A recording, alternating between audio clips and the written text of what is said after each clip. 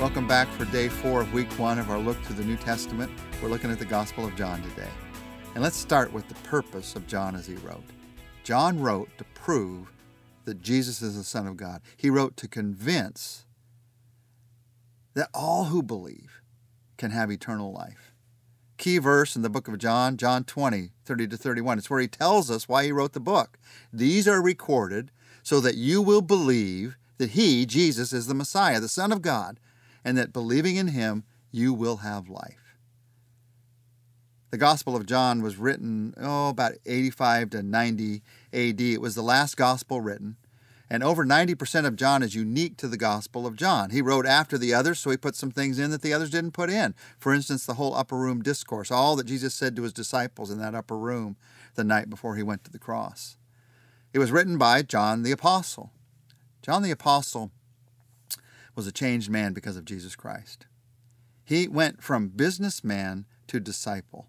With his brother James, he was part of a family fishing business before he allowed Jesus to come into his life. There's some good evidence that Zebedee, his father, was a wealthy man. So he was in a family of some wealth, fishing business of some success, and he leaves to follow Jesus. He goes from businessman to disciple.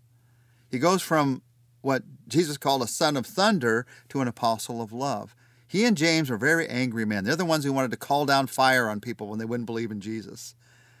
But at the end of his life, he's called the apostle of love because all he can talk about, in the book we're going to get to much later in this study, in the book of 1 John, all he can talk about is love. John is the apostle whom Jesus loved in this book. John, by the way, may have been Jesus' cousin. There's some pretty good evidence that his mother, Salome, was Mary's sister. You put that together by putting together who was with Mary at the cross and at the tomb. Jesus committed his own mother to John's care at the cross. Maybe that was because he was part of the family. It certainly was because John was the only disciple who was there at the cross. Everybody else had run away.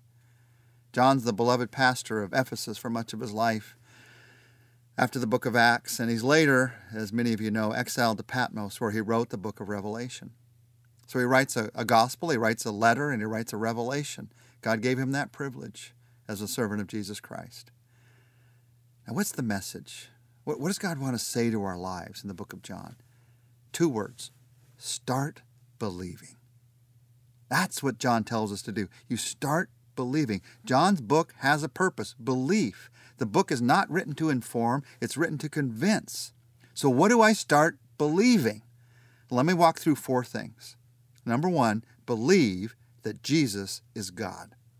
That's where John starts. John chapter 1, verse 1. In the beginning was the Word, and the Word was with God, and the Word was God. He was with God in the beginning. Through him all things were made. Without him nothing was made that has been made. In him was life, and that life was the light of all mankind. The light shines in the darkness, and the darkness has not overcome it. So he starts at the very beginning, first verse. He is God. When you believe that Jesus is who he claimed to be, then you can believe that he's able to do what he claimed he could do. If Jesus isn't God, it's just nice words, nice teaching. When you recognize that he is God, it's power. It's change. So you start by believing that Jesus is God. Second thing that John teaches us is to believe that Jesus can meet your immediate needs. Now, again, if you don't believe what's in chapter 1, you aren't going to believe what's in the rest of the book. But when you believe that he's God, what's in chapter 1, you can't help but believe what's in the rest of the book. Jesus has the power because he is God. In the book of John, there are 7 signs that are given of Jesus' power. Those 7 signs are the healing of the nobleman's son, the changing of the water to wine, the healing of the man at Bethsaida, the feeding of the 5,000, the walking on water, the healing of the blind man, the raising of Lazarus. Those 7 signs show the power of Jesus Christ. And in every one of them, when you look at them, it's how he can meet our immediate needs. Someone needed healing. He met that need. Someone needed food. He met that need. The disciples needed him to be with them. He met that need by walking to them on the water. A blind man needed to see. He met that need. Lazarus needed to be raised from the dead. He met that need. Believe that Jesus Christ can meet your immediate needs. He doesn't always meet them in the way that you want, but he always meets them. because he cares about your immediate needs. So that's what you believe. You believe that Jesus is God. You believe he can meet your immediate needs. The third thing you believe in the book of John is you believe that Jesus can meet your deepest needs. Your immediate needs are rarely your deepest needs. And if all you're about is meeting your immediate needs, you're never going to get to know Jesus Christ and his power and who he really is.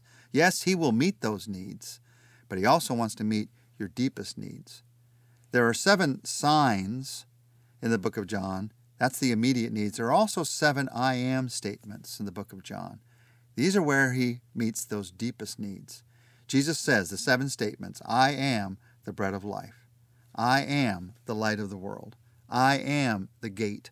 I am the good shepherd. I am the resurrection and the life. I am the way, the truth, and the life. I am the true vine where you draw your life from.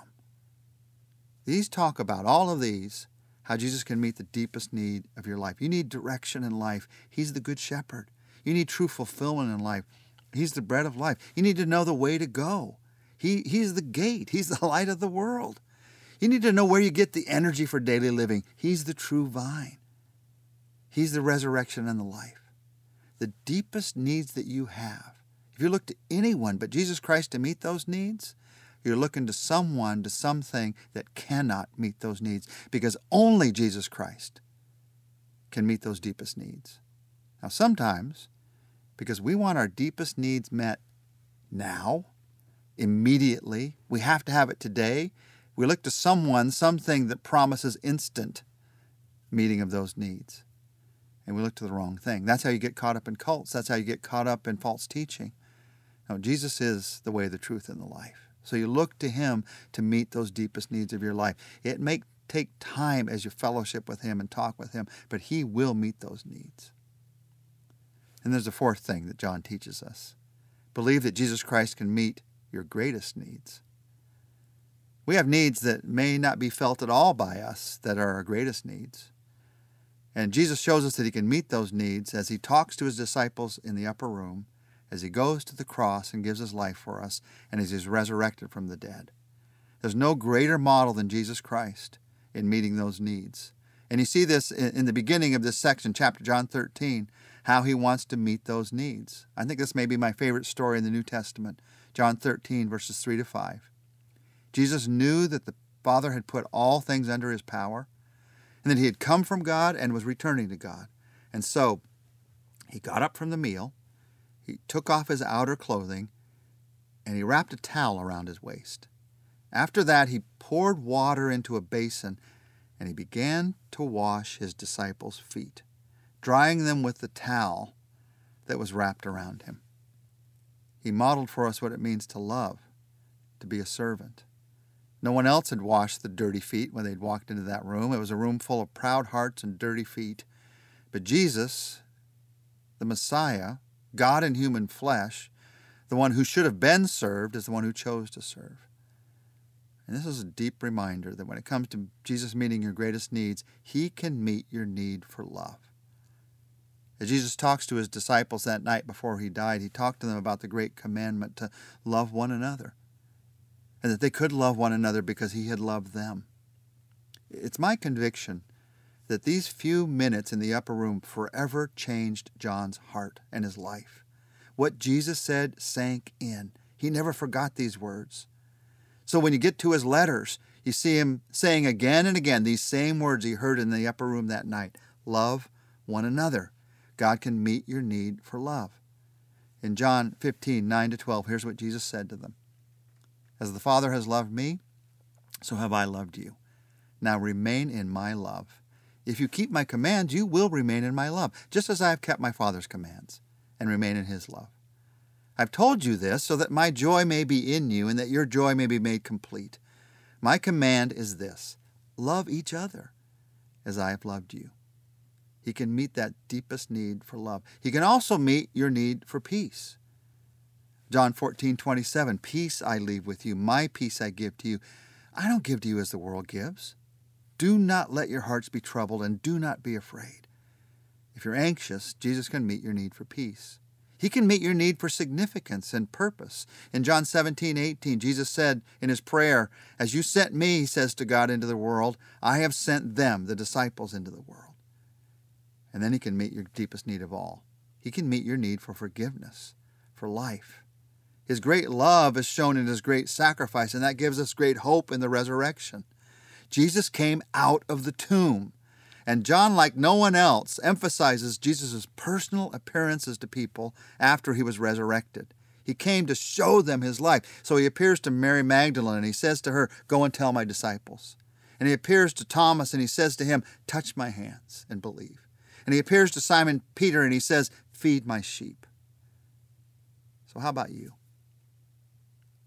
We all can have a personal meeting with the resurrected Christ because he's still resurrected. You may not see him visibly, but you know that he's here.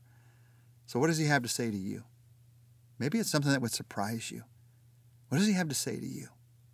Maybe he wants to remind you that he loves you, wants to remind you of his call in your life. If you're going to live out the life of Jesus Christ, then it comes from the power of the resurrection. So let's just listen in prayer for just a moment. Would you pray with me? And in prayer, just listening to him say, "Jesus, you're the resurrected Lord. You're here right now. What do you want to say to me? What do you have for my life?"